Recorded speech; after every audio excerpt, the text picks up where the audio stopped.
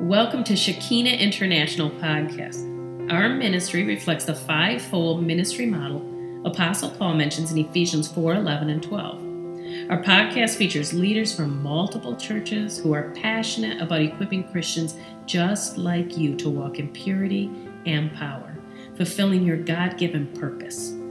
God wants to do great exploits through you, so enjoy today's podcast. Our energy to do what he's calling us to do. Amen. Yes, it's good. But I want to say thank you for coming out. You guys were awesome. We showed out yesterday. We literally filled one whole side of the street. It was amazing. It was such a joy. How many of you had fun? Just give me a shout. Yeah, wasn't that a good time? We did fellowship. We did food. We did cards. We chilled. We had shared at that particular gathering the shift in the unity based on some historical stuff. It was just beautiful. It was just beautiful. People would beep asking for prayer as they walked by at the MLK Pray event, and we were just honored to be there. You guys really represented Christ well. I just want to say thank you again for coming out. And of course, those who could not make it, we love you and we miss you and we understand. So as I was preparing, as usual, I'm asking Daddy what he wants to talk about. And some of you who were there yesterday heard some of this in the prayer that they asked me to pray at the beginning of that event, the prayer portion of that event. But I was reading C.S. Lewis's book called The Great Divorce yesterday, and I couldn't get past the preface. I couldn't get past the preface. He's talking about why he wrote the book and that he's not presuming to know everything or presuming to answer this other gentleman's book that he had written. And he says, quote, "You cannot take all the luggage with you on all of the journeys. On some journeys, especially those for the kingdom, even your right hand and your right eye may be among the things you must leave behind." And as we were out there praying on MLK, Lyra kind of inspired me. You know, I was kind of in military mode. You guys know how I am. Sometimes I'm like, sha-da-da-da-da-da-da, doing my Lou Angle Bob. And I'm looking at Lyra down there, and she was just so free. I could just, her arms were waving back and forth. And it was like every time her arm went forward and she was worshiping the Lord, I could see like she was blessing almost the cars that were going by, the people. There was something she was releasing. The Lord said, "Shift." I said, "Sir, yes, sir." So I shifted, and I started to hum a tune, a praise song via Brent's recommendation. I was like, that's a good word, right? It was like the body, we were all activating each other, and I'm standing there, my arms are going like Lyra was, I'm humming a tune like Brent suggested, and all of a sudden, I see this, I don't know, dirt almost being pushed aside, and this silhouette of Martin Luther King, and he has a black briefcase and a white briefcase in his hand, and I'm reminded of this, quote, "You cannot take all luggage with you on all journeys. On some journeys, you must even leave behind your right hand and your right eye. They may be among the things that I call you to leave behind." And sometimes when God is calling us out of our culture into kingdom culture that can feel like we're losing our right eye or our right hand, the things that we've always known, whether it's our Irishness, our African Americanness, our Jewishness, our millennialismness, whatever that is. If it is not kingdom, it must stay behind. And it can feel painful because these are things that are fun. They're not necessarily sin, right? But they're not necessarily God's best. They're not necessarily helpful for what it is he's trying to accomplish in us and through us, right? And then there's this other C.S. Lewis quote that he gave me.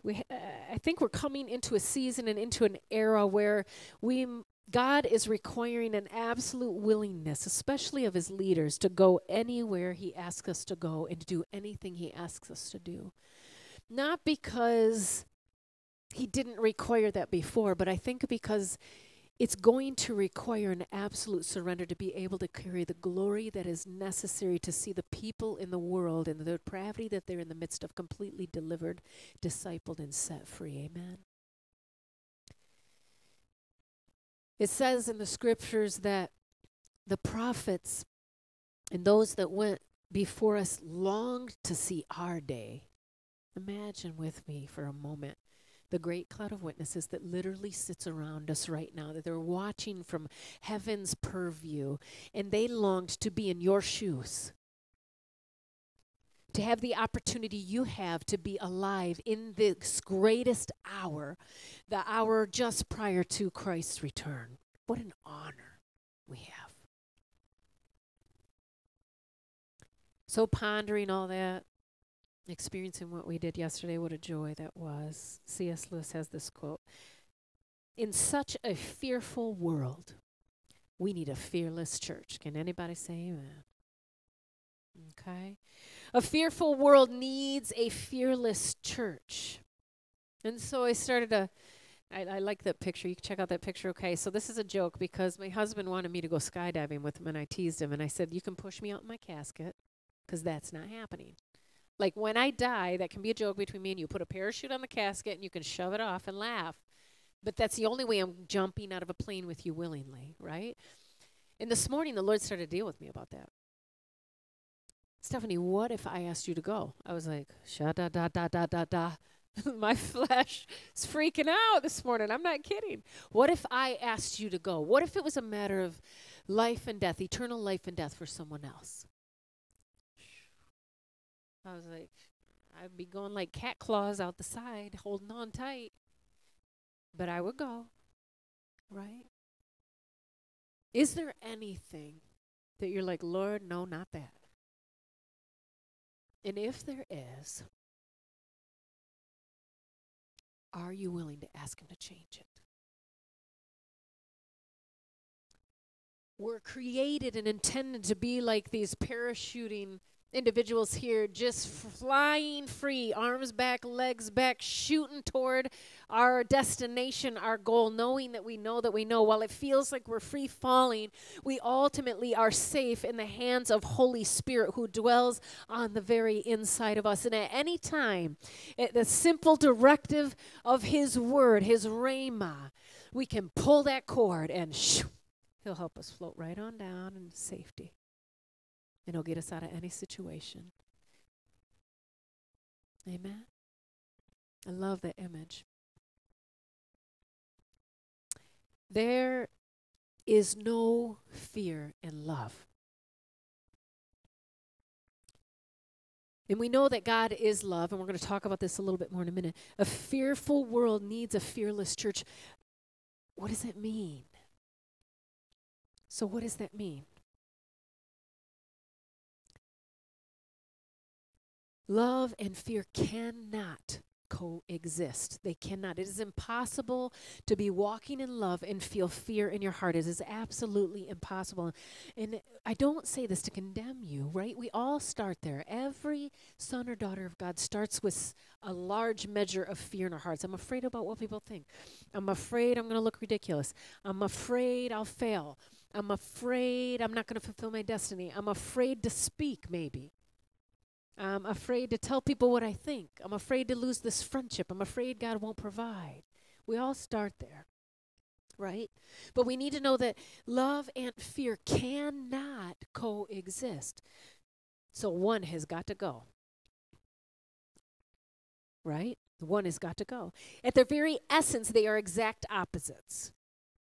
They absolutely cannot coexist. Perfect love, the scripture tells us, casts fear out.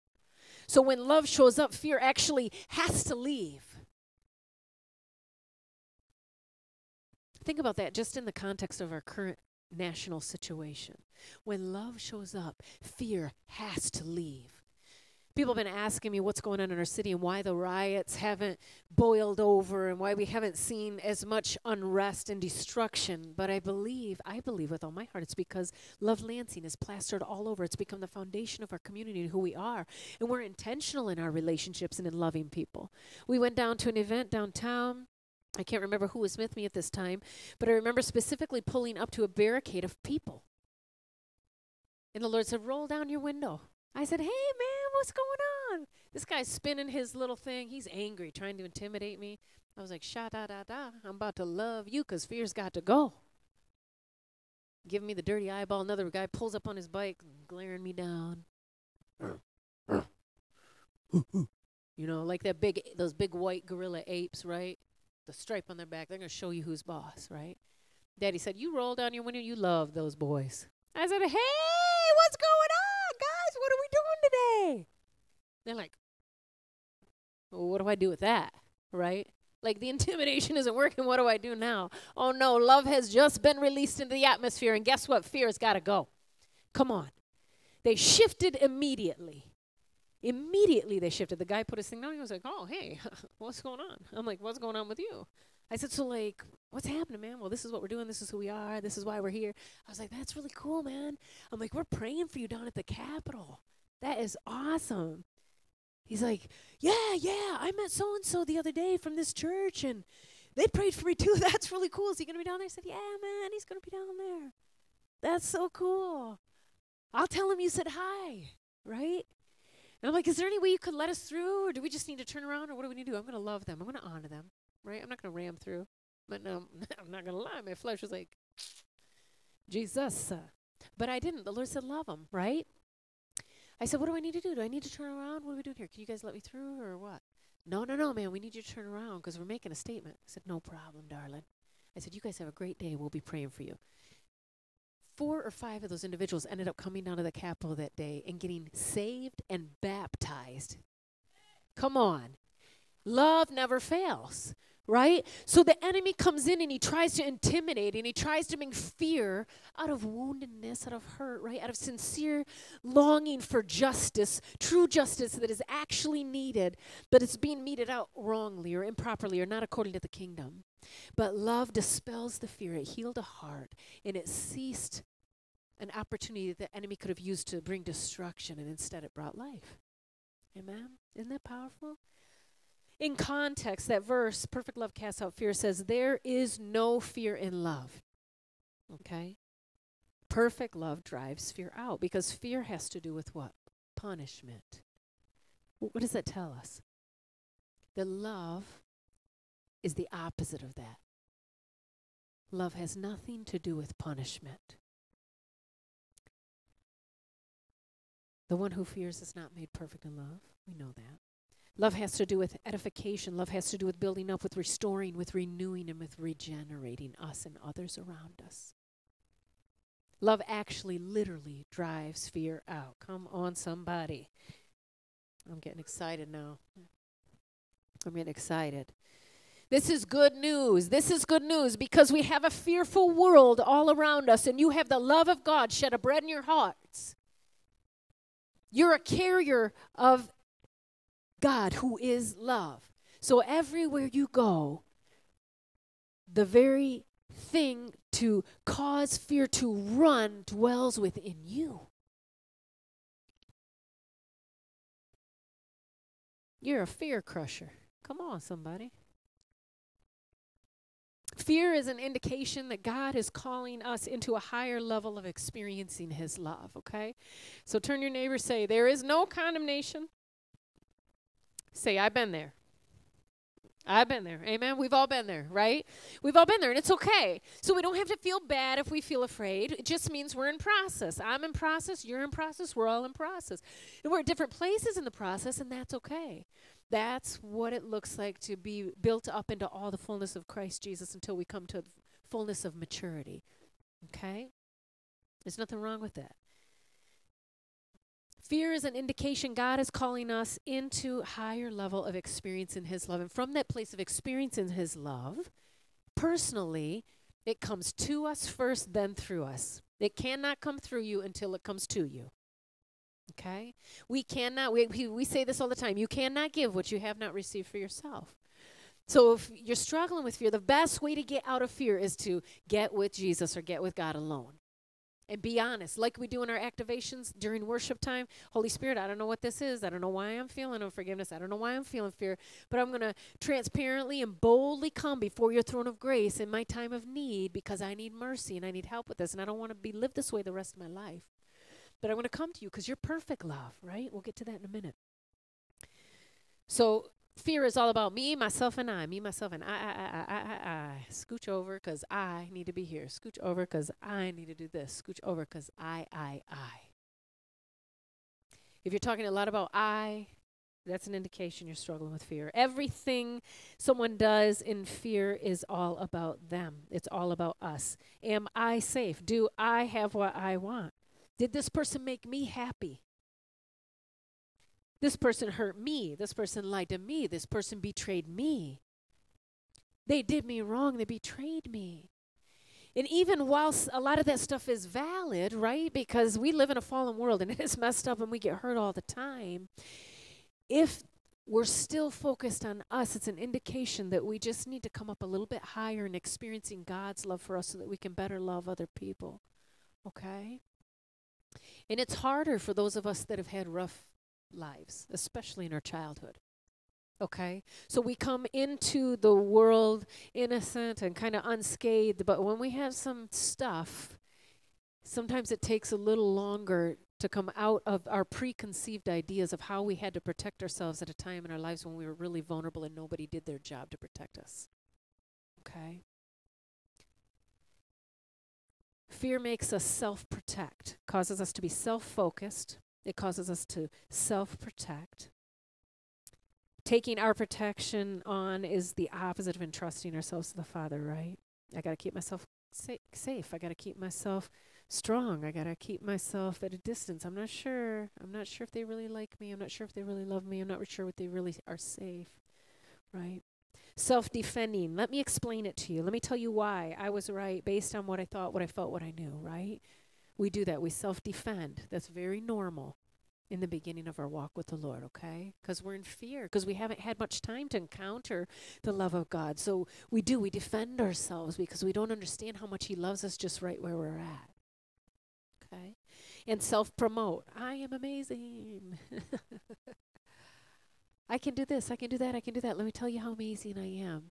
Because ultimately, the fear is operating in us and we don't understand that we actually are amazing, whether we do anything of value or not, that God loves you just the way you are, right? So we self-promote. I love this verse. It says, when in Luke 14:7-10, it says, when he noticed how the guests picked the places of honor at the table, he told them this parable, and this is Jesus speaking. When someone invites you to a wedding feast, do not take the place of honor. And he's talking to his disciples. For a person more distinguished than you may have been invited. Everywhere you go in life, someone is always going to be better at something that you are. And it requires great humility, like Brent was talking about so beautifully earlier. I can't play the guitar. He plays it beautifully, right? He can't sing that high C note I sing, but I sing it beautifully, right? Everywhere you go, someone else in the body of Christ or in the world is going to be able to do things you can't do. And it requires love and humility to say, you know what? Because I want what God wants, because it's more about the kingdom than it is about me, I'm going to defer to you because you actually have the skill set, a better skill set than I do in this area right now. And I am going to trust Him and entrust myself to Him and love you and love Him by saying, Daddy, Brent's obviously better. I'm not going to try and pluck the guitar because I need to be the one-man show. Brent's like, Daddy, I'm going to let Stephanie sing that high C note because there's no way I'm going to get that even if I practice all month. Amen? And when everybody does their part that they're really good at, it's so beautiful. And you have a part. You have a part. You have a piece that no one can do as good as you can do. No one can do it as good as you can do it. He says, don't take the seat of honor for a person more distinguished than you may have been invited. If so, the host who invited you, both of you, okay, and just imagine this being Father God, may say, give this person your seat, please. Then you'll be humiliated, and you will have to take the least important place. But if you're invited, take the lowest place. Go low, bend low, right? When in doubt, bend low. So that when your host comes, he'll be able to say to you, friend, come on up here. We need your skill. We need your gift. We need you. Poor Matt experienced that on Tuesday night, not too long ago. We did. We needed him, and he filled in. He was very humble. He was very gracious, jumped right in there for us and did a great job.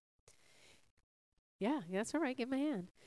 It says, but when you're invited, take the lowest place so that when your host comes, he will say to you, friend, move up to a better place. Then you will be honored in the presence of all the other guests. For all those who exalt themselves will have to be humbled at some point. Okay? Because you will not always be top dog in everything. You just won't. And those who humble themselves, if you come in humbly, you bend low, then people can say, hey, come on, we want you in, and you're always in a place to be honored. Does that make sense? Okay, isn't that beautiful? So fear is an indication that God is calling us up into higher levels of experiences love. Okay? We know we're in fear when we're self-focused, when we're self-protecting, when we're self-defending, and when we're self-promoting. This is my favorite slide. Love, on the other hand, okay, I did the negative first so we could do the positive last. Love is others-focused, okay? Love protects others, it defends others, it serves others, and it provides and gives generously to others.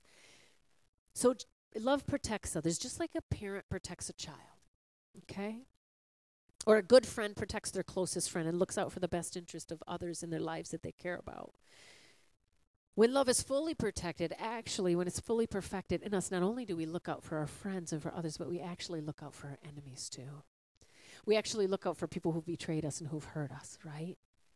Not because it feels good to our flesh, but because we recognize that they're back operating in this place of fear, and that they really must not have encountered the love of God to the measure that they need to come out of that yet.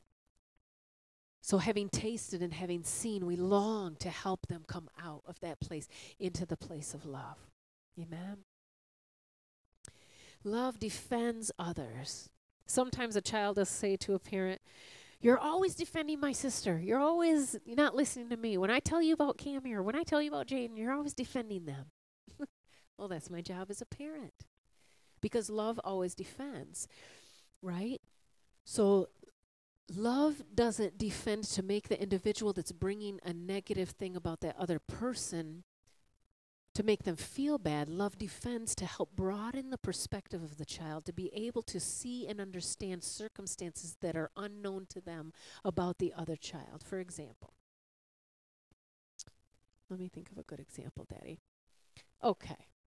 When the kids were young, Cammie and Jaden used to fight over chores all the time. Well, Cammie didn't do this, and Cammie didn't do that, and Cammie didn't do this, and Cammie didn't do that. Okay, so I would have to say to Jaden, Cammie did school, she did the dishes, she cleaned her room, she took care of the kitty litter, and she vacuumed for me. I need you to go and do what I asked you to do, to take out the trash, to mow the lawn, whatever it was, right? There are foreseen circumstances that he wasn't aware of, so he was judging his sister in his heart and feeling upset, but the mom or the parent had to say, sweetheart, I love you. You don't see the whole picture. You don't see the whole picture. There's way more going on than we can see in the lives of other people that we don't know, and we have to trust when we're talking with other people, when we're even talking with God, that there's a lot more going on in their lives. So when God, as a perfect father, or people in your life as good friends or good mother figures, mothers, sisters, whatever, and someone says to you, hey, have you considered this? That's love. That's actually love, because love always defends. Love says, wait, have you considered this? Have you considered that they just lost their job? So-and-so hasn't been tithing. Have you considered that they lost their job? So-and-so hasn't been to church and blah, blah, blah, blah, blah. Well, they did just get out of the hospital. So-and-so didn't show up to the event. Yeah, right. Well, they were ministering to a friend of theirs. Right? So we have this limited view sometimes about what's going on in other individuals' lives, and the enemy will try to come in and as we're focused on ourselves and cause us to focus on ourselves and the fact that we missed them or we wanted them here or something was missed without them. But God is calling us up higher to look at the bigger picture of his kingdom and what he's asking them to do. Amen? So love protects others. Love defends others. Love always tries to help us get our eyes off of ourselves and onto the realities and the circumstances surrounding the other people. Because when we do that, it stirs up compassion in us. Okay? Love serves others. Love is selfless. It sees a need and it helps to meet it. Love doesn't walk by someone obliviously struggling and just let them figure it out on their own. The love of God moves us to compassion, to lend a helping hand, or to move in action. When we can slow down enough to notice the struggles of others, it's a really good indication that we've gotten our eyes off ourselves, right? So if you're in situations now and you're noticing this, I need to help here maybe, or I could help here, or I could do this, or I could do that, or this person might need help, that's a really good indication you're growing in love. So you can pat yourself on the back and say, good job, me. Right? Just encourage yourself in the Lord. Sometimes people won't encourage you, but you can encourage yourself because you've grown, right? That's huge, right? When our compassion is being stirred up, it's a sign we're growing in love. When we start to care about others, it's a sign we're growing in love. And love gives generously, okay? Maybe it's your last bag of rice, but somebody's completely without food. Love isn't greedy.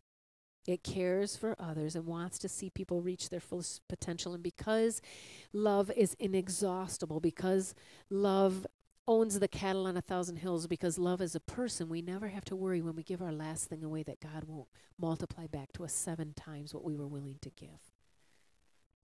There's never been a single time he says, I've never seen the righteous forsaken nor their children begging bread. Why? Because the righteous are always generous. They're always generous. You would not even, I can't even tell you how many times we've emptied our pantry, had no money in the bank, and somebody will give us a gift card to Meijer or to a gas station or whatever it was that we needed. In that moment, even when the kids were really little and we hardly had any cash, someone would come to me at church at the children's counter and drop me $50. God told me to give you this. I'd start bawling because we were obeying in faith and we didn't have enough money for diapers or for formula or whatever, but I knew that I knew God said, bless this person. And every time I obeyed, God showed him faithful, because you cannot outgive God. And think of it from the perspective of a perfect father with their child, their daughter or their son. If you had a son or you had a daughter, right, and they're being really kind and generous and loving, and they give their, let's say, imagine a couple 5-year-old children, okay? And the one 5-year-old sees another 5-year-old that really wants a sucker, and the kid's crying, and your child just got one. And it's not opened yet. And they go, you know what? Here, I want you to have this, right? And your child comes back home, and you're like, well, honey, where's your sucker? I gave you money for a sucker. Well, this other kid was really sad, Mom. This other kid was really sad, Dad. I gave her my sucker because he or she was crying, and it just touched my heart. Honey, you're going to buy that kid ice cream, donuts, a sucker, make a cake. You're going to bake a donuts and cookies. You're going to be so proud. So proud. That's how Father God feels about us when we do stuff like that. He's the perfect Father, and we're just good, right? We're just made in his image. But that's how Daddy feels about you. So imagine if we as earthly parents feel that way, even as aunts or uncles, how he feels about you when you do that. He's so proud of you. And I feel like that's a word for some of you right now. Like you've been looking maybe, like, what do I do right? What do I do right? And like that's a word for somebody. God says, you are generous. You love generously. You give generously of yourself. And I just hear, well done. I just hear, well done. I don't know who that's for, but I hear, well done, son. Well done, daughter.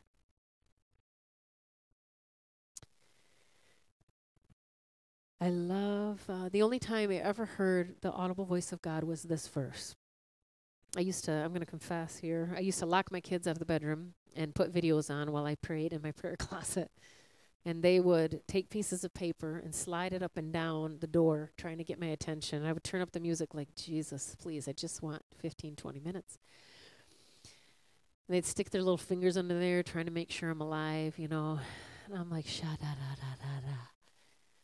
Anyone who's never been a home mom, you get to a point where you need adult conversation, and Jesus was the only adult in the room. So I would just lock them out and have my moment. So the only time I ever heard the audible voice of God, it was this one, okay? And I don't know if this is true with your culture, but with my culture and most cultures, worldly cultures, we can be pretty judgmental, right? You're in or you're out. You do it our way or you don't, right? There's a way to do things, and if you don't do it, there's a real problem, and everybody in the clan kind of knows, so-and-so, right? Anybody been there, right? Everybody have that kind of in their family, in their culture, right? We all got it in different ways that kind of manifests. But Jesus said this, the reason my Father loves me is that I lay down my life only to take it up again. In other words, the love in the Trinity is perfect. But one of the Godheads right now is telling us why they love each other so much, why Father God loves him. The reason my Father loves me is because I lay down my life only to take it up again.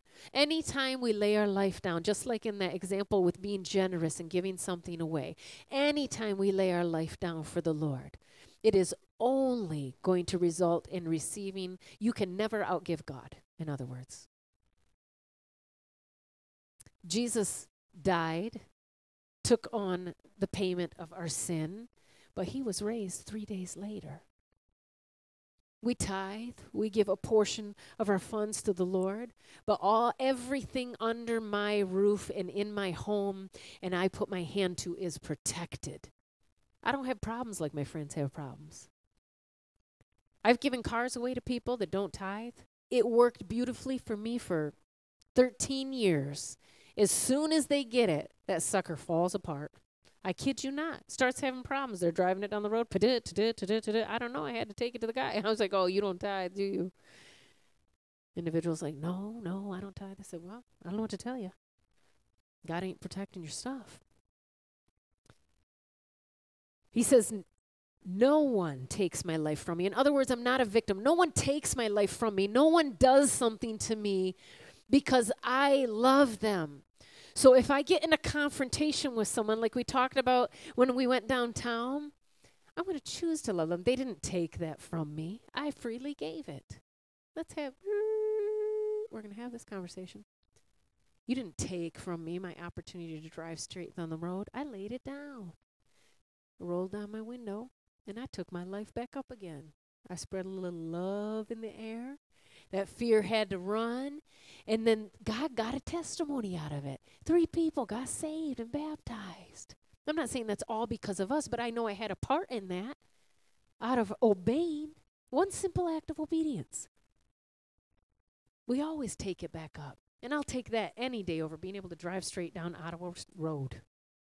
To be able to stand before the Lord and say, I had a peace in those 3 individuals experiencing and tasting the love of God. To be able to sit there when they walk through the pearly gates and be like, yep, I remember you. Stick spinner. Yes, you made it, bro. It's so good to see you. You know what I mean? Eternal destinies at stake every day. I have authority to lay it down. Turn to your neighbor and say, I have authority. Okay. Jesus said, no one takes my life from me. Okay? You have authority to say no. You have authority to say yes. But with authority comes responsibility. So when you say no and when you say yes, there will always be either a blessing or a consequence. And you are also responsible for that. So own it. Okay? And it's okay. We all make mistakes. It's okay. Sometimes we're like, no, I'm not doing that. And then you find out a week later, like, oh, sorry, Lord. Guess that was you. My bad. Right? Then humble yourself. Go back. Make it right. And sometimes we say, yes, this has got to be God. Right? We're like, oh, that was not the Lord. That was definitely not the Lord. It looked all good and shiny on the outside, but it was not him. Right?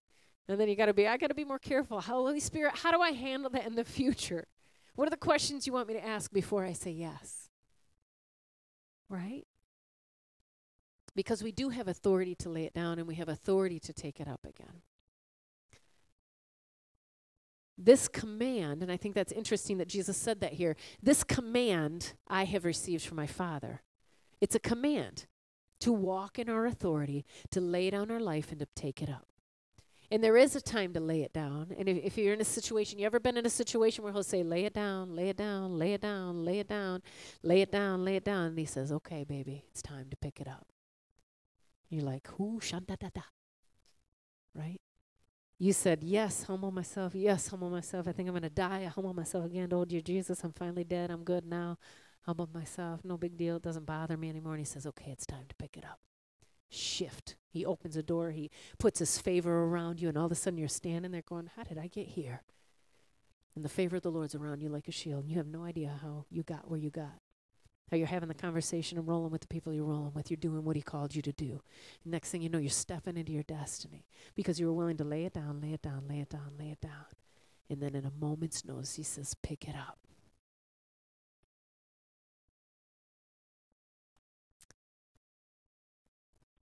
Jesus says, I am the good shepherd.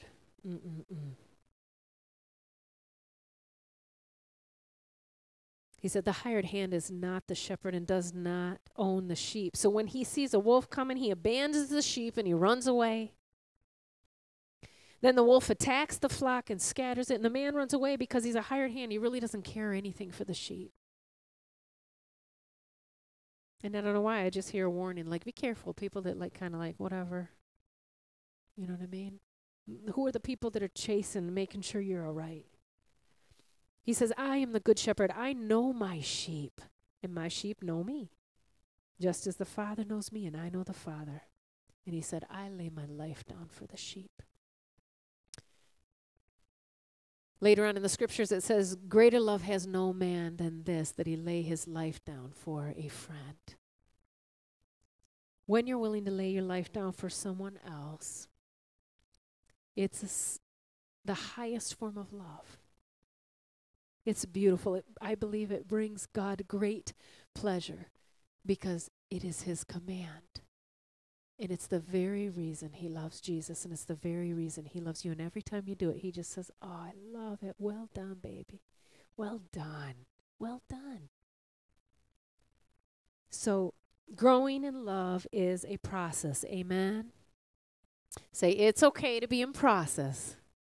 Yes, it is. It's okay. Step one, we admit that it's a journey. Amen. This is a process. It's a journey. And I'm going to go from faith to faith and glory to glory. This isn't, I get saved and all of a sudden, sha-da-da-da, boom, I'm a whole new person. I think a whole new way. I live my life a whole new different thing. It does not happen that way. Sanctification is a process.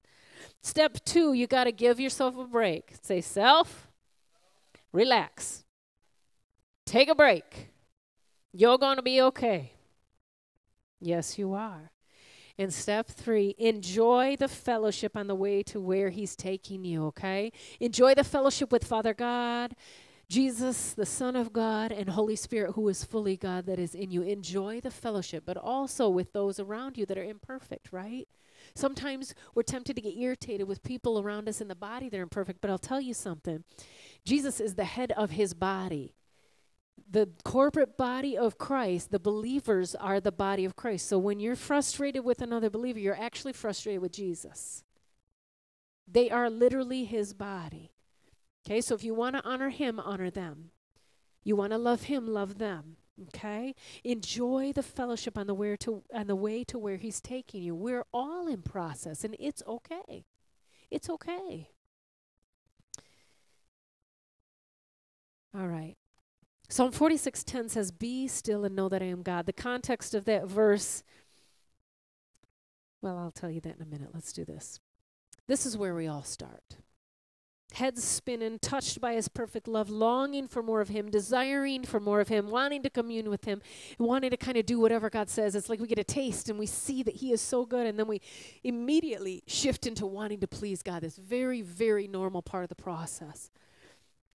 But Daddy says, be still, be still, be still, and know that I am God. What does that mean? How do I do that? How do I please you? How do I serve you, Lord? Help me, help me, help me. Right? Does that sound like we're being still? But has everybody been there, or is it just me? Yeah, y'all looking at me like I'm crazy. I know, I've been there, right?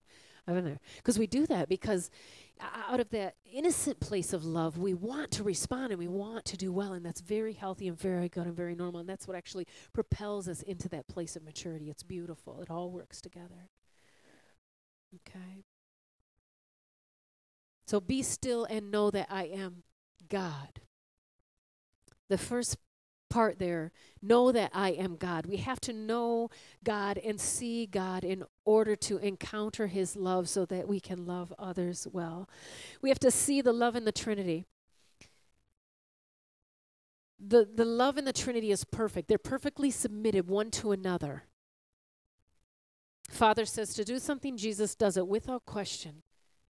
Holy Spirit is always submitted to Jesus, and even really many times to us, right? Because we're made in the image of God. He lives on the inside of us.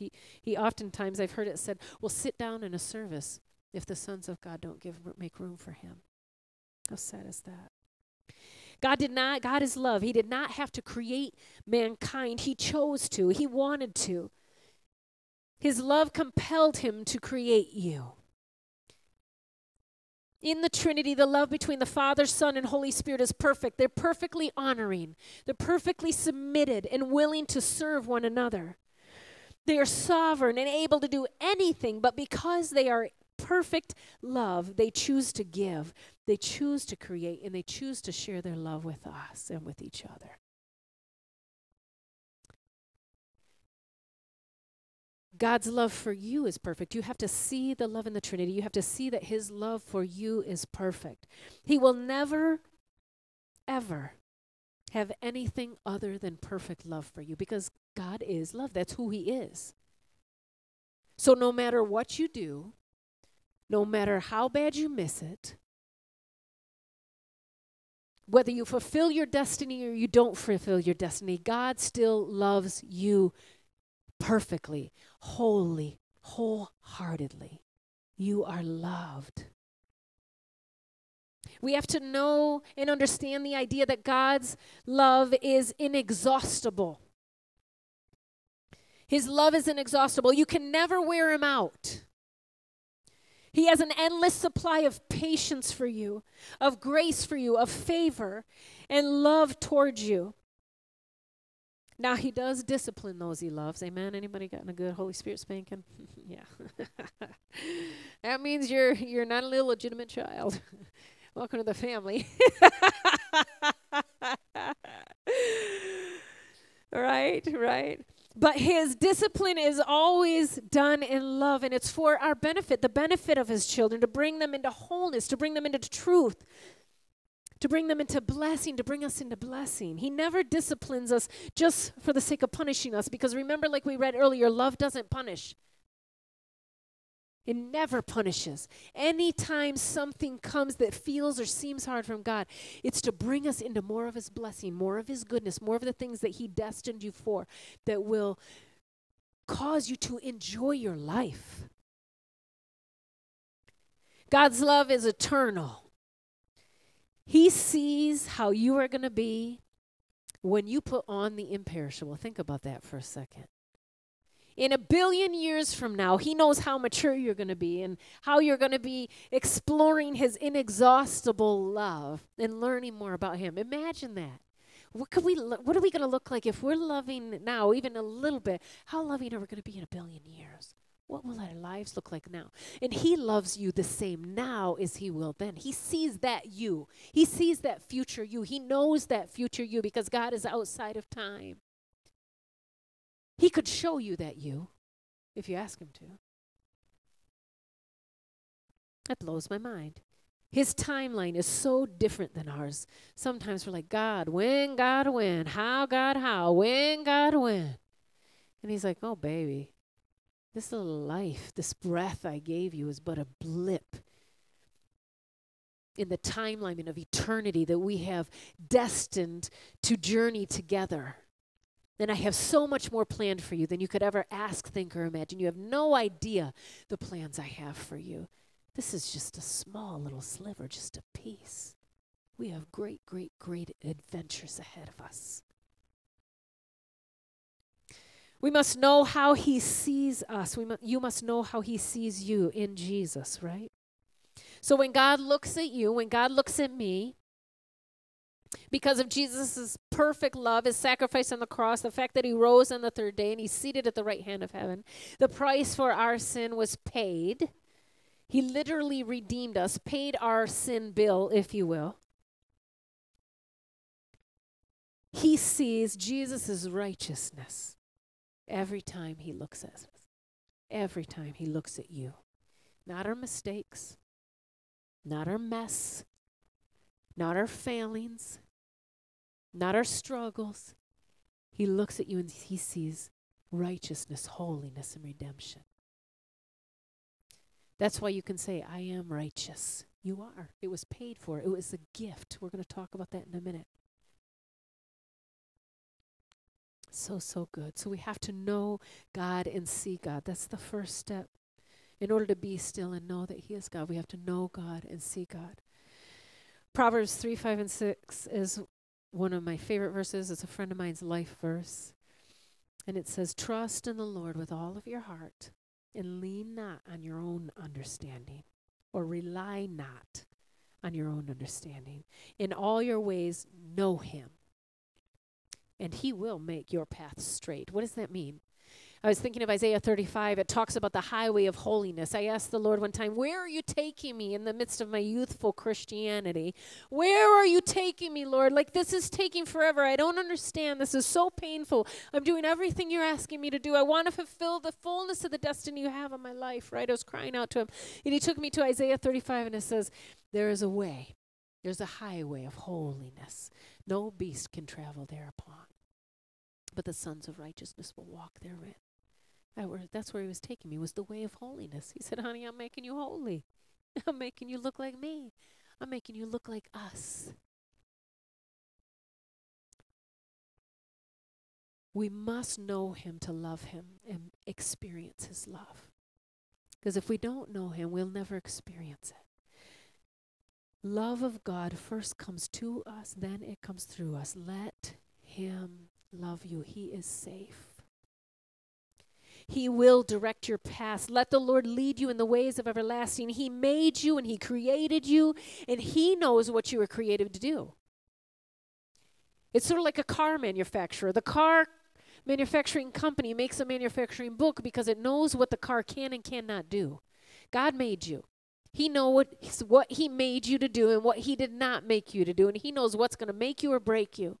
And when we trust in the Lord with all our heart and we lean not on our own understanding, he directs our paths in that way that we're made to function.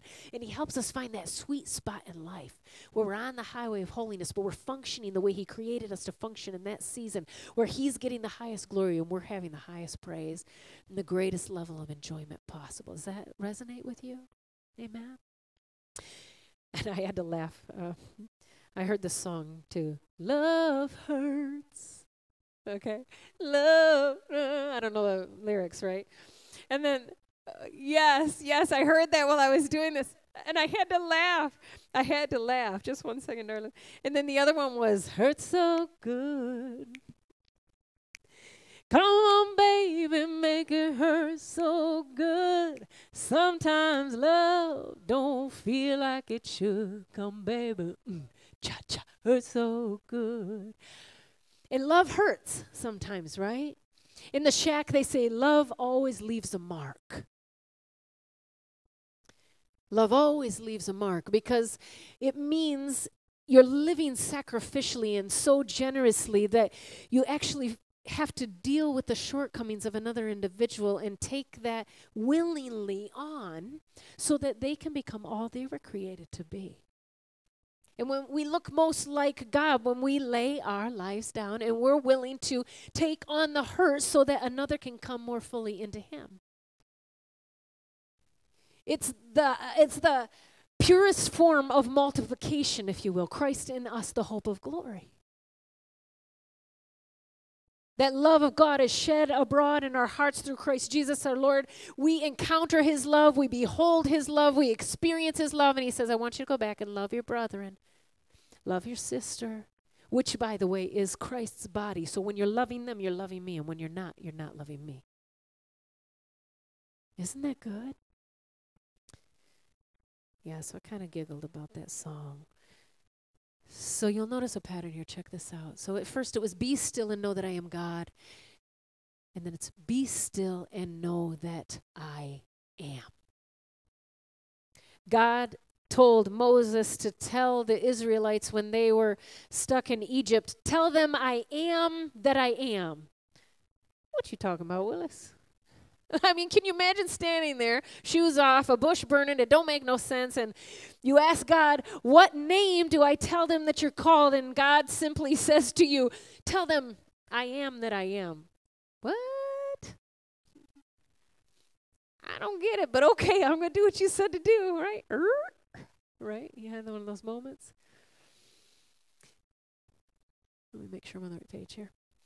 We have to know that the I am is I am. We have to know I am is a person.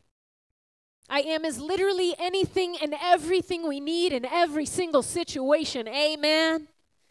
I am is in control. He says in Luke 12:22-26, do not worry about your life, what you will eat, or about your body, or what you will wear. Life is way more than food, and the body more than clothes. Consider the ravens. He said they don't sow, they don't reap, they don't do nothing. They have no storeroom or barn, yet God feeds them. And how much more valuable are you than the birds? And some of you need to know that. I needed to know that. I needed to know that. My daddy was not around. My daddy was not around. My mama had to work. I didn't understand my value. A lot of voices out there telling me who I wasn't. I needed to know I was valuable. And he says, how much more valuable are you than the birds? And I thought, well, maybe a little bit more. He's like, no, daughter. You are made in my image. You are the most valuable thing I ever created. Daughter of God, son of God. We are God's most prized possession, humankind. That's a word for someone in the room. He said, who of you by worrying can add a single hour to his life? Since you cannot do this very little thing, why do you worry about the rest? It's an invitation to rest, just to be still. Just to be still. We have to know that I am is good. I am as a person, and I am is good. I am is God's name. And I love the name I am because when I'm in a crisis or when I need something, I just remember he says, I am. I am the rest that you need, Stephanie. I am the strength that you need, Stephanie. I am the provision that you need, Stephanie. I am the bravery that you need. I am the peace that you need. I am the healing that you need. I am the blessing that you need. I am the supernatural power that you need. I am the healing that you need. I am that I am. I am. And sometimes the world tells us, look here, go there, go to this conference, do that, ask this person to pray for you, call this person. Read the word. Maybe if I study more. Maybe if I fast more. Maybe if I journal more. And Daddy's saying, I am. I am that I am. I'm right here. I am. I am. I am. I am. And he wants us to know that I am good. I am is good. 1 Chronicles 16:34 says, give thanks to the Lord, for he is good. And guess what? This is the best part of the story. His love endures forever. It endures forever. The word endure means it puts up with us forever. He's never going to get irritated and tired of putting up with you while you figure this out. Come on. Is anybody else happy about that besides me? Am I the only one that stumbles and messes up and goes, Lord, I don't know why you don't get tired of me. But I am really thankful that he doesn't because he's so good. His love endures me in my process forever. If it takes all of eternity, he's like, no problem, baby. We got time is all we got. We got lots of time. Shoot, I make time. Come on. I am is able to do it. Now to him who is able to do immeasurably more than we can ask, think, or imagine, according to his power at work within us. He is able to do immeasurably more than we could ever ask, think, or imagine. I am is listening. Sometimes we think God is not listening to us, and he's always, always, always listening. He can hear a bazillion, billion, trillion, quad, I don't know, whatever, zillion conversations at one time and intently be focused on you and not missing a single word you say. And answering all of those prayers at the same time. That is how amazing he is.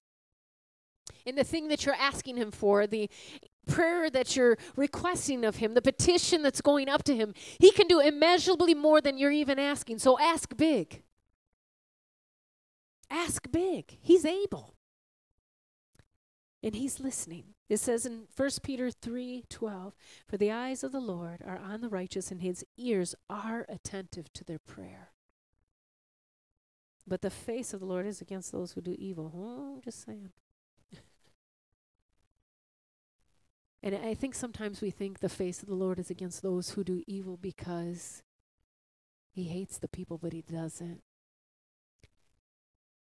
He's love. He can never not be love. I think he hates the fruit of evil and the havoc that it causes in the lives of that individual and in the lives of other people on earth. 1 John 5:15 says, "And we know that he hears us. Whatever we ask, we know that we have that which we've asked him." Because we know he's listening, because we know I am is listening and he hears us, we know that we have that which we've asked of him. And we know that the I am is watching and waiting for us, okay? I'm just thinking of the prodigal story. You remember how the father stood at the gate? Jesus told the story of the prodigal son. He spent his inheritance. He took his money. He went out. He ate the pig slop, remember? And he came back. And where was the father? Remember, he was at the city gate. And he was watching and he was waiting.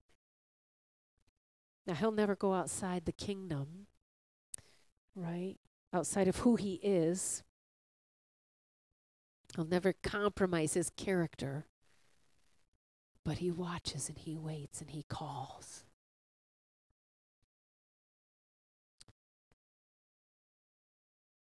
Then we move on and we say, "Be still and know." We said, "Be still and know that I am God." We talked about seeing and knowing God for who he is. We said, "Be still and know that I am." We just talked about I am, and now it's be still and know. To know in the Greek is the word konosko. It means that to know that you know that you know that you know. I know that I know that I know that I know that I have got 5 toes on this foot and 5 toes on that foot, and nobody's going to convince me different because I've been walking with these toesies all my life. It's something I know that I know that I know. I don't have to question and ask myself about it every day because I walk like this all the time. I know that I know that I know that I know I am a woman for various reasons. But no one's going to be able to convince me otherwise. I know what I know about me, right? Be still and know. God is calling us to a place in the original language there, konosko, where we can know and distinguish. The root word there is yada, okay? We talked about this before in the Hebrew, where Adam and Eve knew each other. It means to have an ability, to be able to discern, to distinguish. Be still and know, to be still and be able to discern. Be still and be able to distinguish. If you're not still, if that fear is going around, you're not being still. You have to be still to be able to discern. You have to be still to be able to distinguish. You have to be still to be able to have the ability and the power.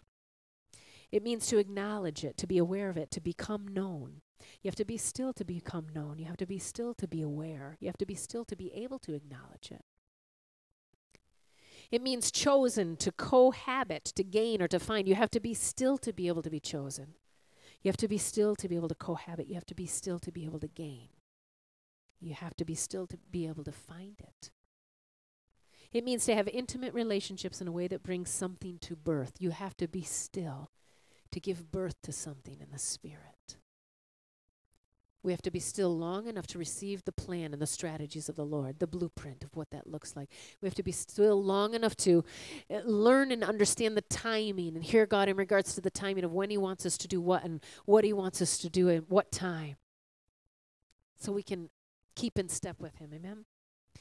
It means to learn or to make literate, to be well aware of. We have to be still to become literate in the things of God. That's a good word. Thank you, Lord. Okay. So we move from be still and know to be still. Harpu is the original word. It means cease striving. Do you feel the shift in the room with that revelation? You feel that? Y'all are nodding off. That's all right. That's good. You're being still. You feel that shift in the room, the peace, the shalom. To cease striving, it means to sink down or relax. Just relax. Just relax, man. It means to let it drop in, right? We're not reaching, grabbing, trying to find everything.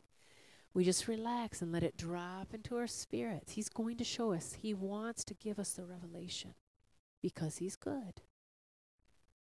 It means to actually let go and let God. Let go of control. Let go of your ideas. Let go of whatever. Anything at all. Trusting and knowing that when we relax, when we let go, when we sit down, when we withdraw, refrain from trying and striving, and we let it alone, that God is good and he will speak something to us that he wants us to bring. Amen? And then finally, be. Just be. This idea of being in your identity as a daughter or as a son of God. Just be. Accepting the reality that you are a daughter of God. You are a son of God. Just be. Exist in that reality alone. It has been bestowed upon you as a gift, and you need only to humbly receive it and enjoy it and revel in the unimaginable joy of being perfectly loved every single day of your life.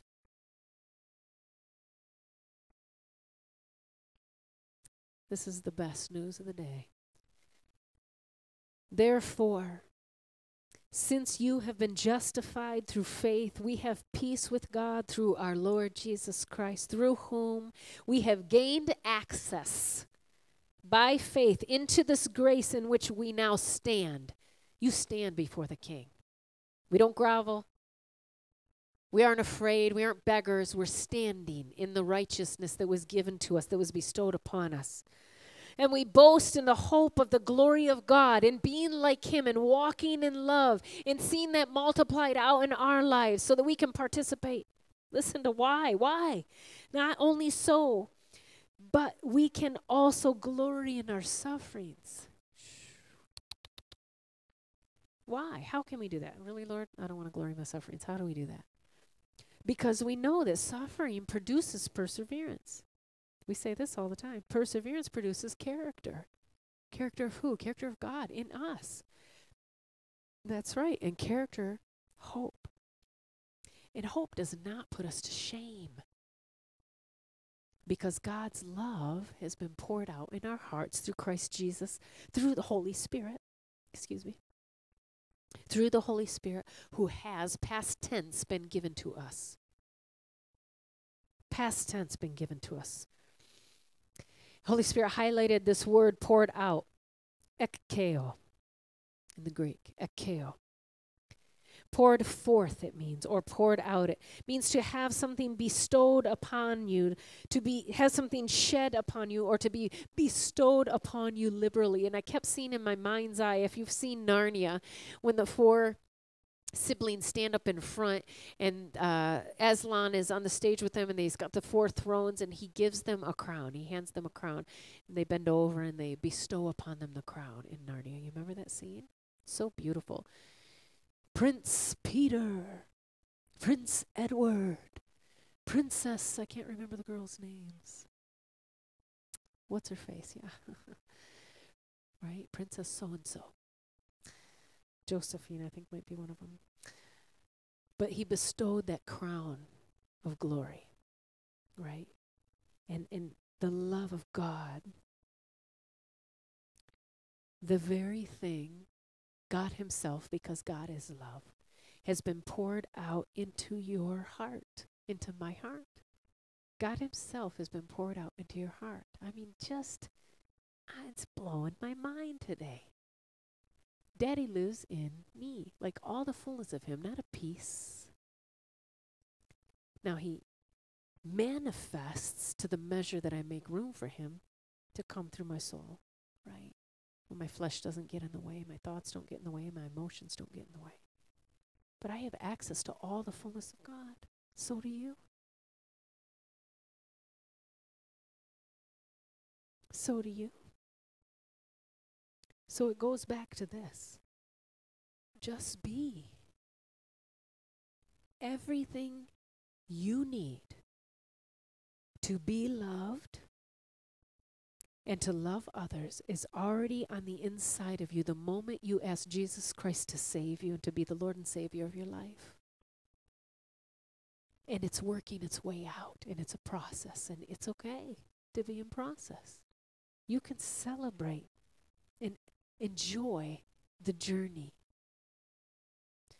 The greatest levels of liberty and freedom are those moments when we haven't fully arrived, and yet we still feel fully accepted, absolutely significant, and completely safe and secure. He calls us children of God for a reason, because we're supposed to be childlike, right? And it's okay to be a kid in the kingdom. In fact, it's absolutely glorious. I think it blesses Father God's heart when we just say, hey, Daddy. And I know those of us that were there yesterday, we were just being kids. We had so much fun. Running with the Lord is a blast. It's an absolute blast. He says, in my presence is fullness of joy. So the more we meditate on this reality of just being and being one with him, and that reality of the fact that the love of God literally has been poured out in our hearts, that Holy Spirit has been bestowed upon us, we become the fearless church, infiltrating a fearful world. And we can skydive in the midst of any situation. We can face any giant. We know that we're victorious against any foe that would come against us, and we're equal to it. Not because of us and who we are, not because of the fact that we strive, not because we did anything special, but because we know how to be, and we recognize the reality that literally the King of Kings and the Lord of Lords dwells on the inside of us. And we need only come before his throne and ask a simple question. Daddy, what would you like me to do about this? Because I am your daughter, your son. I am your ambassador. I am the one that you chose to set in this timeline, in this moment, and you brought me here. What is the straight way? How can I glorify you in this moment? And I don't know if y'all have seen the Chosen series, but you got to go back and watch them. It's beautiful. When Jesus is in the house and the friends let the individual down to get prayer through the roof. You remember that at Peter's house? Yeah.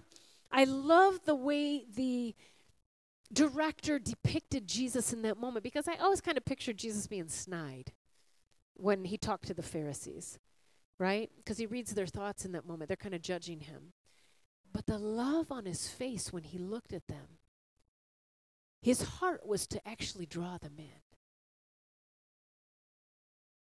And there's going to be times and seasons and boardrooms and classrooms and stores and businesses and homes and conversations that the Lord puts us in the middle of. And he just wants us to allow to be and allow him to be through us, so that those individuals can encounter the perfect love of God and taste and see that the Lord is good, and then call upon his name and be saved. You all are amazing.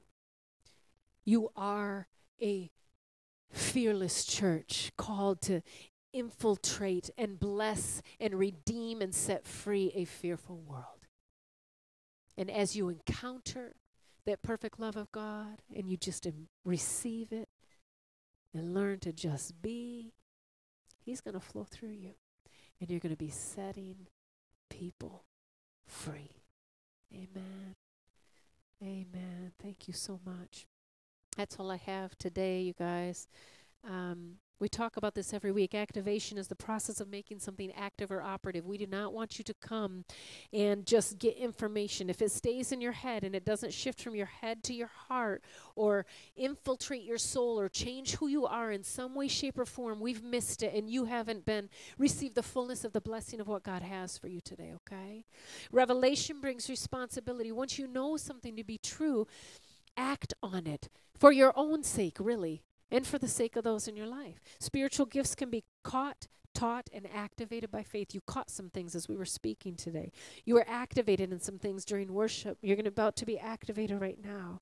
You were taught some things as I was preaching, right? And revelation can come through all 5 senses, but interpretation is the key.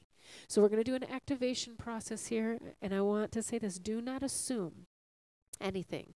Just ask God what he wants you to do and what he wants you to do with it, okay? What is this and what do you want me to do with it? And this is what I want you to ask him. Father,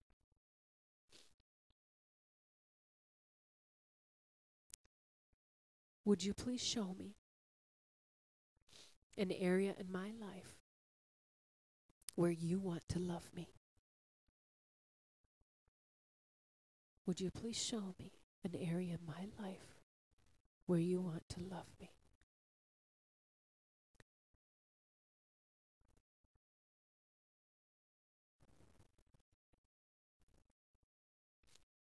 Let the Holy Spirit show you that place. Some of you are going to be surprised. Maybe an area where you're totally missing it. And he says, baby, I love you right there. I see you. You know I'm with you when that's going on. I love you. You're my son. You're my daughter. Yes, I love you.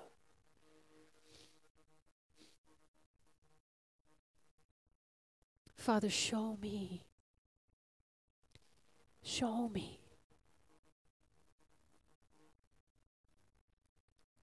The truth. What is the lie I'm believing in this area? Why am I stuck? Where did this come from? When does this start?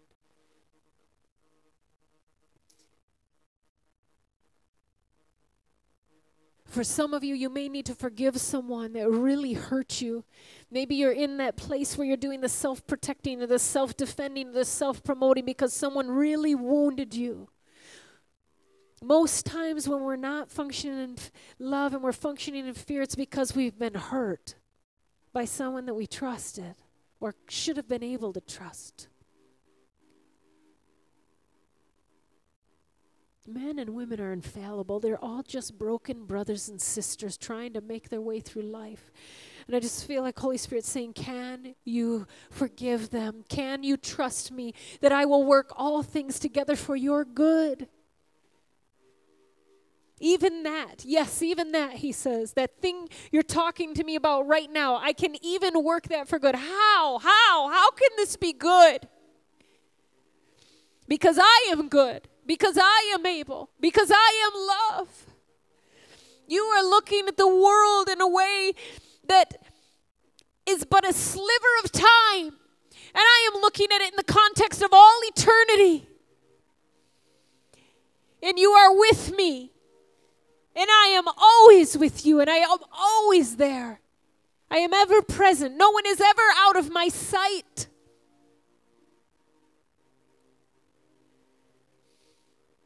I am what you need.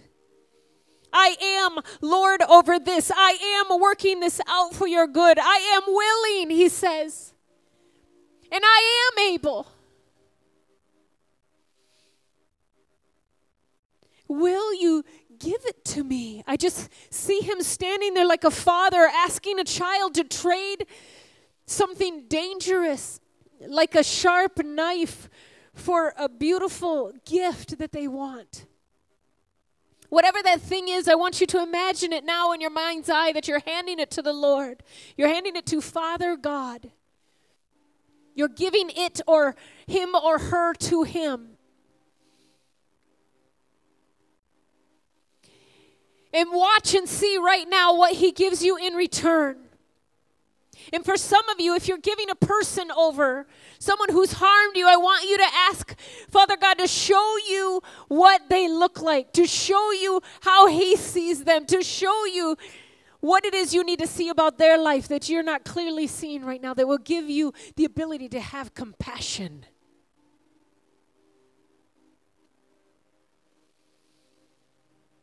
And he's got a divine exchange for you today. A divine exchange. And as you hand that thing to him,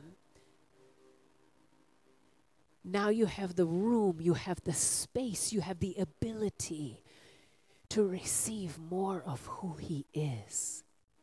What is he giving you right now?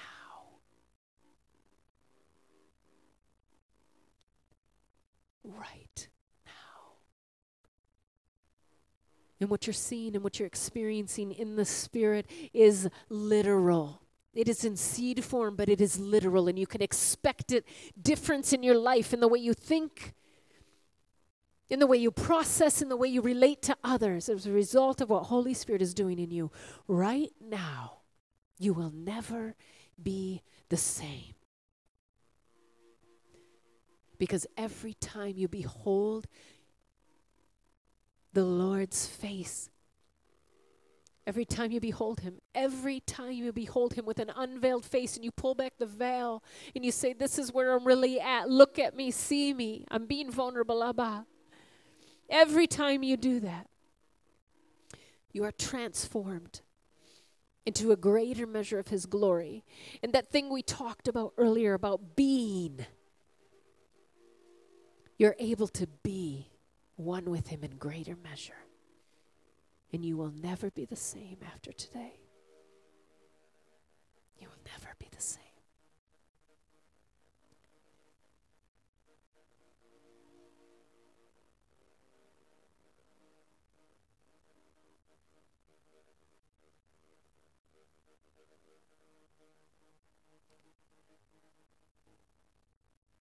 Go ahead and stay in that place.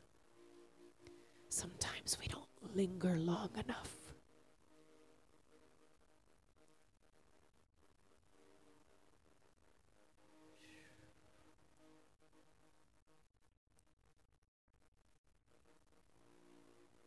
Especially when it's deep work that he wants to do.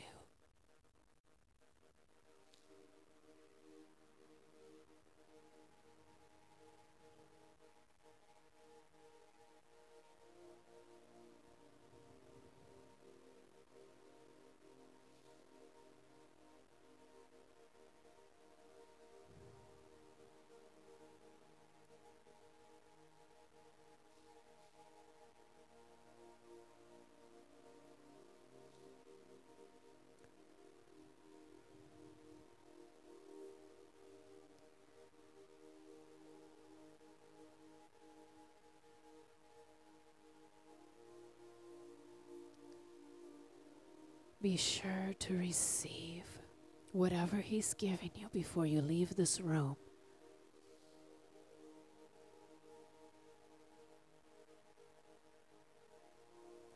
May you be sent in power. May you be sent in love. May you be sent in wholeness. May you be sent in joy. Joy. Joy, joy, joy in Jesus' name. It is rightfully yours. As a son, as a daughter of God, the joy of the Lord is rightfully yours every single day, all day long, every moment, regardless of circumstances. The joy of the Lord is yours. You have much to celebrate, son of God, daughter of God. The joy of the Lord is yours. He will keep in perfect peace him whose mind is steadfast because he trusts in him. Shalom, shalom is the word, shalom. It means wholeness, completely whole, completely fitted together, completely equipped and ready for any circumstance, full of joy, full of peace, still able to be able to be still. Not because you do or don't have this circumstance or that circumstance, but because you're eternally and forever, unequivocally named as a son and daughter of God and forever one with Him. And you always, forever, in every circumstance, any time you need Him, have access to ask for whatsoever. And none of the answered prayers rely on your abilities.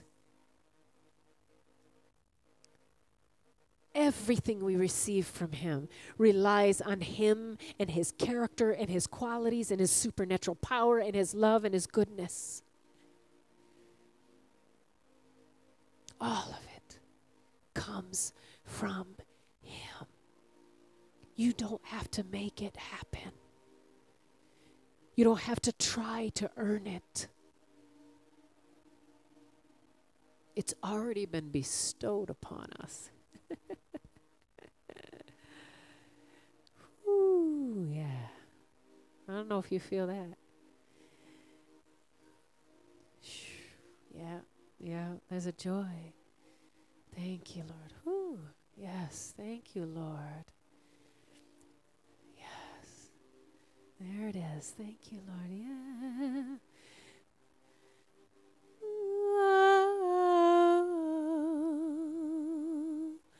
Joy, joy, joy, joy.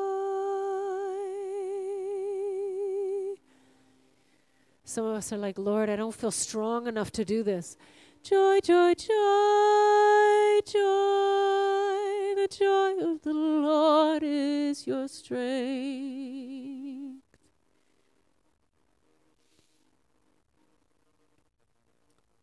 Joy, joy, joy, joy. I needed this word today. Yeah. Sometimes when we feel tired, we just need to rest in the joy of the Lord. The joy of the Lord. He is happy with you. He is not upset. He is not angry. He is not disappointed. He is not frustrated. He is full of joy. He's proud of you. Some of you need to hear that. Daddy is proud of you. He is proud of you. You've come so far. You've come through so much. You've stood. You've decreed. You've declared. You've loved. You've forgiven. You've believed. You've been patient. You've trusted. You've been vulnerable. You've been brave. You've been generous. You've been forgiving. Joy, joy, joy, joy.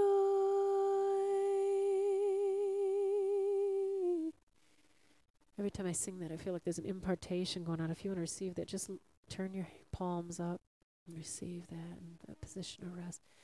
Joy, joy, joy, joy.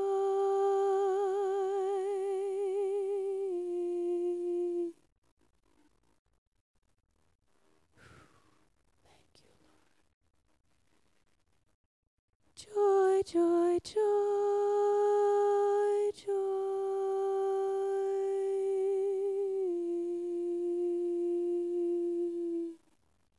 It's okay to be happy. Sometimes we need to hear that it's okay to be happy. Joy, joy, joy, joy.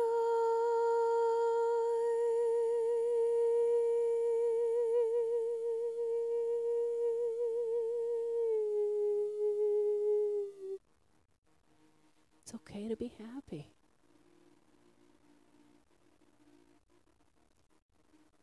Joy, joy, joy, joy. They're happy. I don't know why, I'm just hearing they're happy. Joy, joy, joy, joy.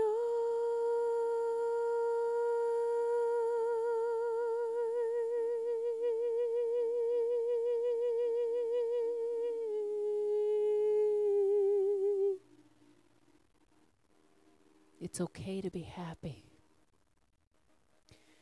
Joy, joy, joy, joy, the joy of the Lord is your strength.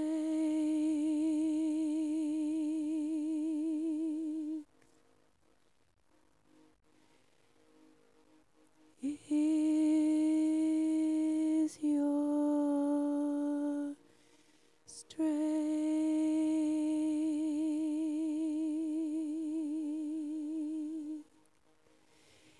Is your strength.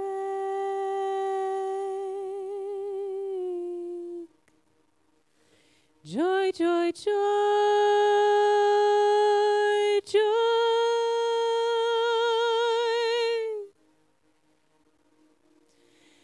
Joy, joy, joy.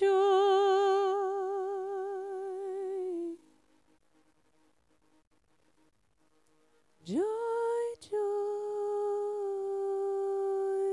joy.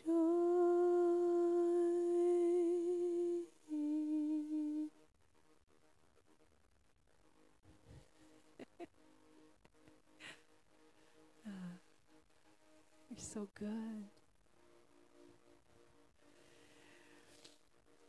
Joy, joy, joy, joy.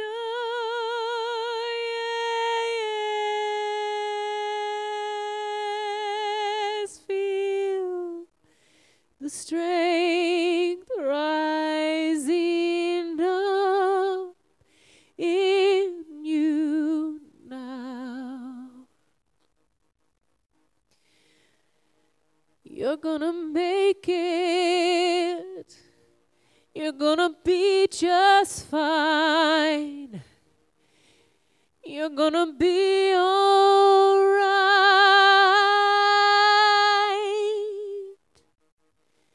Joy, joy, joy, joy.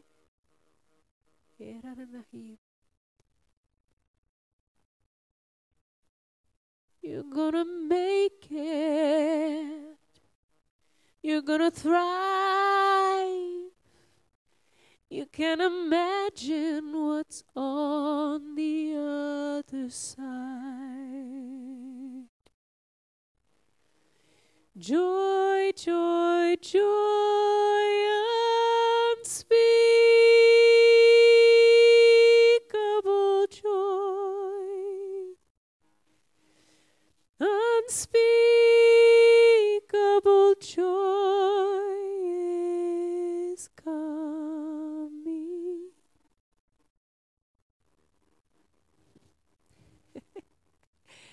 It's okay.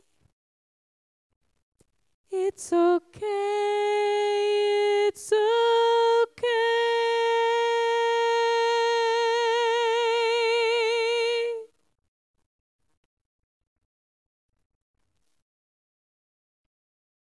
Sheshadadahi beretetielana. It's okay.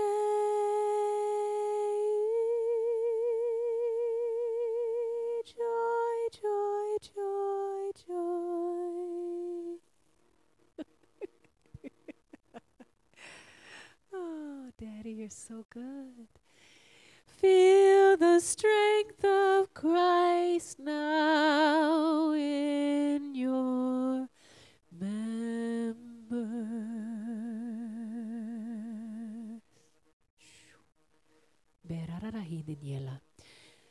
Let him be awakened.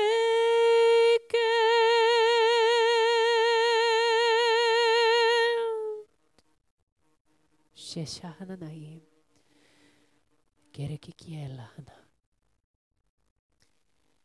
You don't have to wait.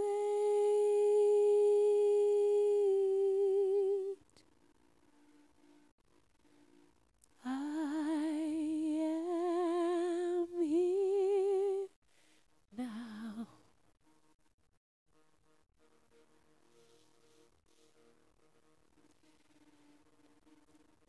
I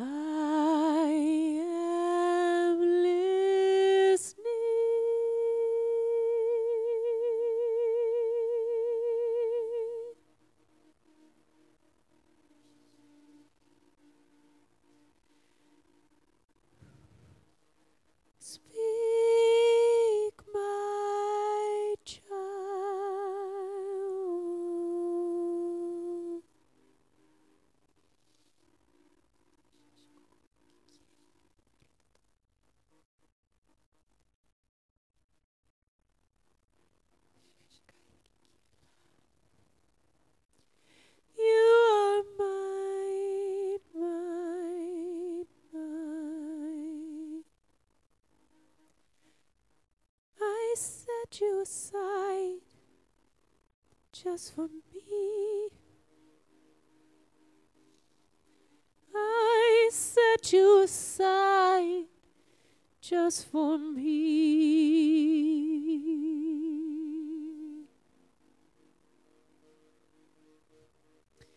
I'm seeing an open field of grass, and it's like Jesus is standing in the grass, and he's reaching out his hand to you and saying, come on, love. Come on, let's go play. Let's go. Are you willing to go on this journey with me? Are you willing to take this path? I'm not saying it will be easy, but it will be glorious and it will be good. And I will be with you every step of the way, and it will be the greatest adventure of your life. And you can trust me. You can trust me. I will never let anything happen to you that will not be for your own good. You can trust me. I am good. I am your God. I am your Father. I am love. And you are mine. You are my beloved. Just be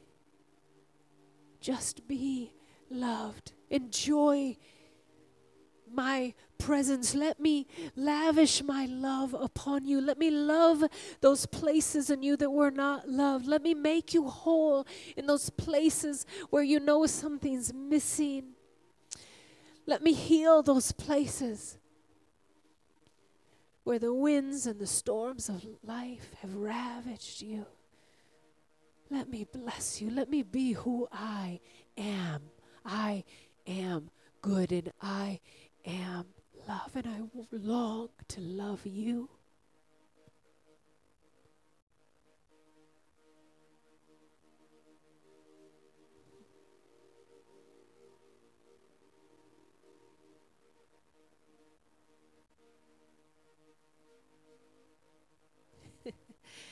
Joy, joy, joy, joy, joy, joy. He's not letting that go. If you need to be released, that's okay. I'm just going to keep releasing the sound that he told me. Joy, joy, joy, joy.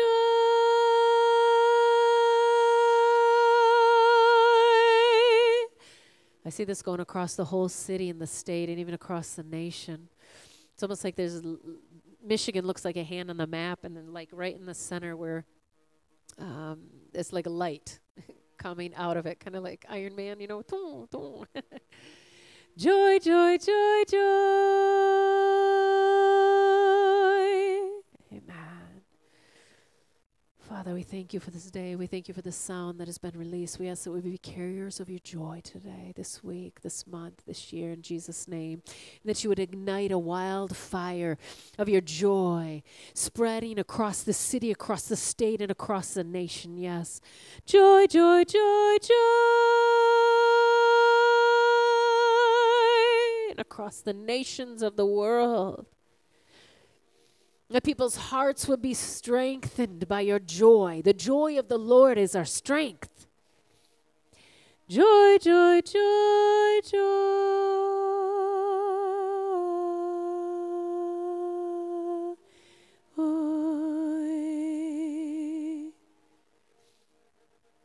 God loves you and we love you. Be sent in the power of the Holy Spirit and the power of the love of God and the wisdom and the understanding and revelation of the reality that you are a son, that you are a daughter, and you are loved perfectly, inexhaustibly, and eternally. And that very love, it dwells on the inside of you, and you have everything you need for life and godliness. Go be victorious today. In Jesus' name. Thank you for listening today. Take a moment and ask Holy Spirit what He wants you to do with what you've learned. And remember, with God, all things are possible. So keep dreaming, keep praying, and simply obey. Because God is good, and He has good plans for you. You can subscribe to our blogs, learn about our speakers, and even hear from one of our team members how you can take part in transforming a city, your city with Christ. There's no time like the present. Visit ShekinahOnline.com. If this doesn't excite you, watch for our new and God-inspired product line a newly released book by Stephanie Butler, and more testimonies from our listeners like you, working to bring unity in cities across the world. If you feel led to support our podcast, you may do so on our Shekinah.com website. Or if you would like to support us monthly, there is a link labeled Listener Support on every podcast. Until next time, we thank you, we love you, have a blessed day.